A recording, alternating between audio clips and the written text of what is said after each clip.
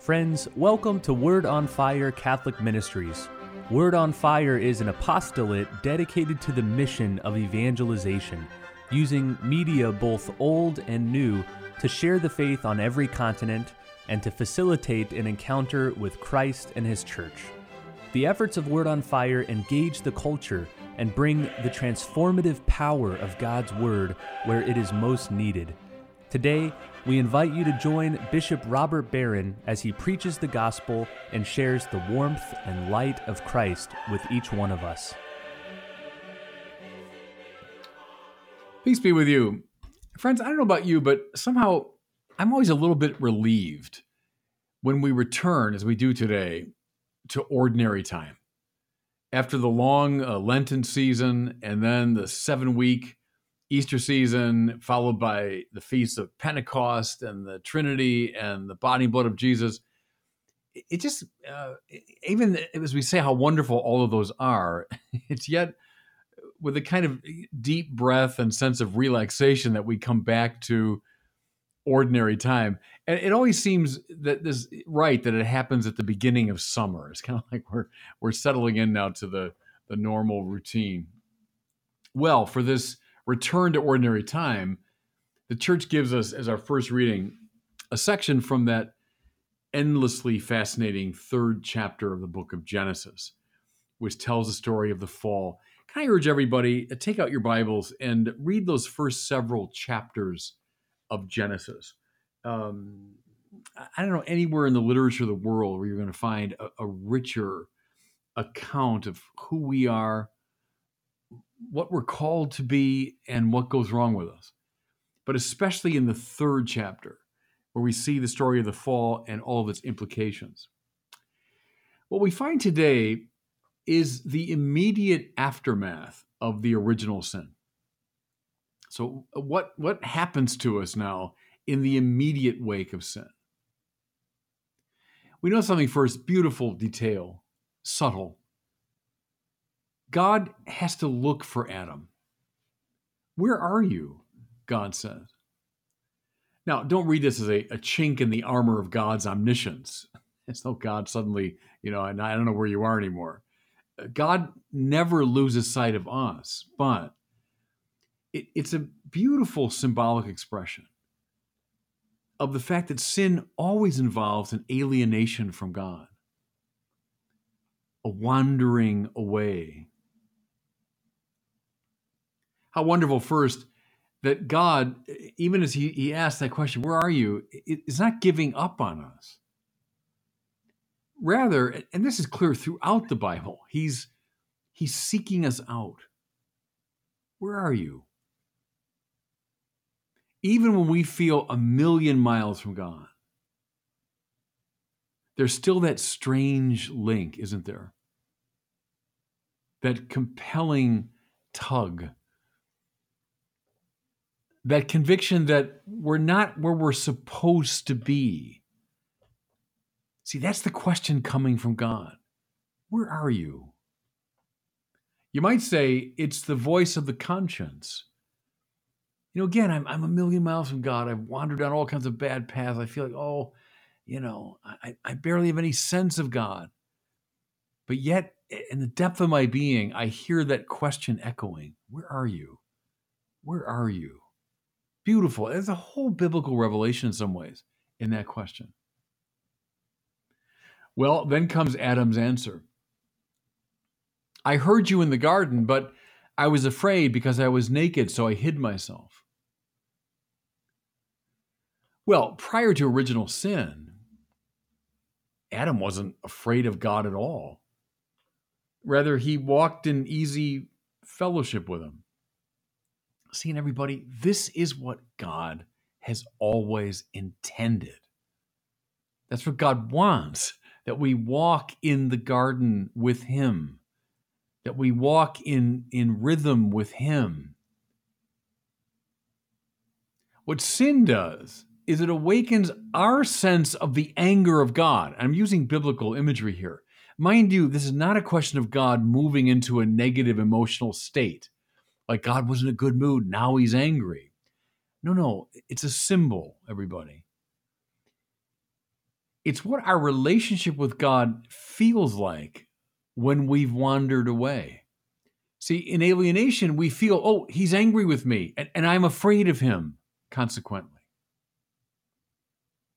That's why John Henry Newman said that natural religion, so the religion of people all over the world, wears its dark face outward. What he meant there was that's often a primal experience of God, is being alienated from God, because we're all sinners. And so I'm afraid of the God whom I've wandered away from. Furthermore, Adam knows himself to be naked. It's a very interesting detail, isn't it? Prior to sin, Adam was utterly unself-conscious, so directed to the goodness of God and the goodness of the world around him that he felt no need to protect himself or hide himself in any way. Make a contrast here between a little child, a little toddler, They can go just wandering naked through the house sometimes, and they don't even know the difference. They're not aware of themselves. And now contrast them to teenagers in action. You want to see people who are utterly and totally self-conscious. Watch a teenager sometime, Notice too how free and vulnerable, I mean that like in a positive way, that you can be in the presence of friends, right? So people in the presence of whom you're not threatened, you're not afraid, you're not trying to hide or protect, how kind of free and open you can be. Well, that's the way we're meant to be with God.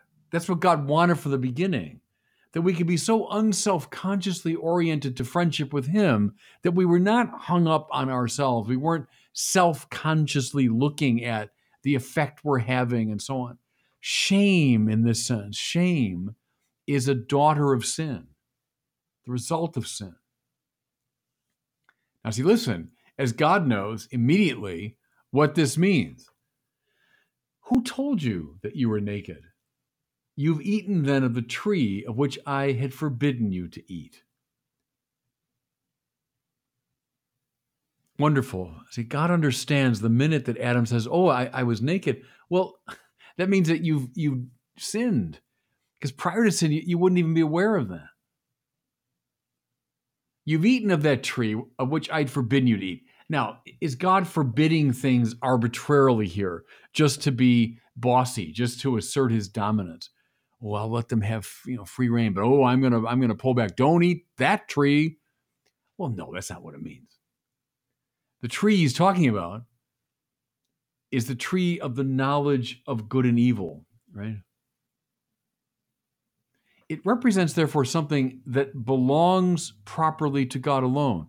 It's God alone who, as it were, after consulting his own being, his own nature, determines what is right and what is wrong, what's in accord with that nature, what's out of step with it. The point is, it's not our business to be deciding right and wrong. The grasping at the tree of the knowledge of good and evil, therefore, is this illegitimate appropriation of what is proper to God. Now, you think this is some quirky bit of ancient speculation. That's as contemporary as today's headlines. Right? That we determine right and wrong. We determine the meaning of life. We determine everything about ourselves. Our freedom invents reality. See, that's exactly what's being talked about here. So there's the source, everybody. There's the origin of sin. Now, what follows from this original sin? Listen. The man replied, the woman whom you put here with me, she gave me the fruit, and so I ate it. And when God inquires of the woman, she plays the same blame game, right? Listen, the serpent tricked me into it, so I ate it. One of the most fundamental functions of sin, blaming, finger pointing, scapegoating, accusing. Watch the television shows some night. And I mean here like those news shows with all the talking heads, where they're accounting for the news of the day. And just keep count of this. How many times people blame others? Just do it as an exercise. Watch the talking heads news shows tonight. And then keep a little note of how many times someone else is being blamed. Now, I'm not talking here about properly objective analyses of why things have gone wrong politically or economically. I'm talking about blaming, accusing, scapegoating, shaming, etc. Just watch and count. And then keep that little book and do the same exercise when you engage with your friends in casual conversation. Am I right? We sit down even with our friends. Casual conversation. It's about the weather for a while, but before you know it, we're blaming, shaming, accusing. The two great names of the devil in the Bible are the accuser and the scatterer. Both are operative and visible in the story. He blames her. She blames the serpent. And notice that more subtle blaming of God himself that's going on. The woman that you put here, right, Adam says to God. So it's not just Eve's fault. It's, Lord, it's your fault. You put her here with me.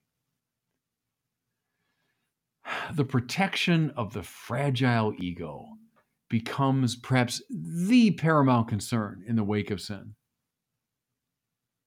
Oh, no, not me. I didn't do it. Oh, no. I got to distract attention all the time to others. Prior to sin, the ego didn't really exist. And see, that's symbolized by the nakedness of Adam and Eve, the lack of self-consciousness. But after sin, it's practically everything, right? Fellow sinners. I mean, we're all in this boat. Now, all of this I've been talking about helps us immensely to understand Jesus and his work. And we see it in the gospel we have for today.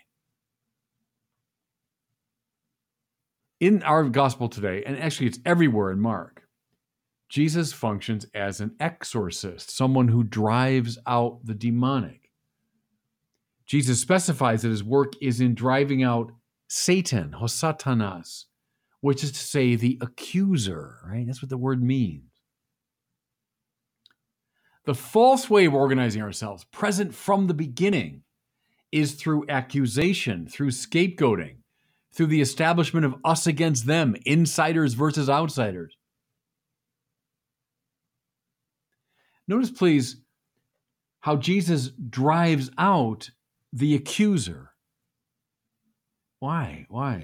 Because his kingdom will be predicated upon other assumptions, namely love, nonviolence, the forgiveness of enemies, the overcoming of division. You see what's going on here? The world that's born from sin, described so well in the beginning of Genesis, is now being reversed and undone by the world that Jesus is opening up. And see, when this vision of life comes into conflict with the powers of the world, which was more or less inevitable, Jesus becomes himself an accused victim, a scapegoat. But instead of responding in kind, he takes upon himself that negative satanic energy and swallows it up in the divine mercy. See, now listen with that in mind to some of those powerful texts from the New Testament. On the cross, Jesus broke down the walls that separate Jew from Gentile. We hear in the book of Revelation that the accuser of our brothers has been cast out. See, that's the work of Christ that undoes the effects of sin described so well in Genesis. Take a look, everybody, at those first 3 chapters of the book of Genesis. Think of how sin has affected all of us. Then take a good hard look at Jesus. And God bless you. Thank you for listening to this week's homily from Bishop Robert Barron. For more resources from Bishop Barron, please visit wordonfire.org.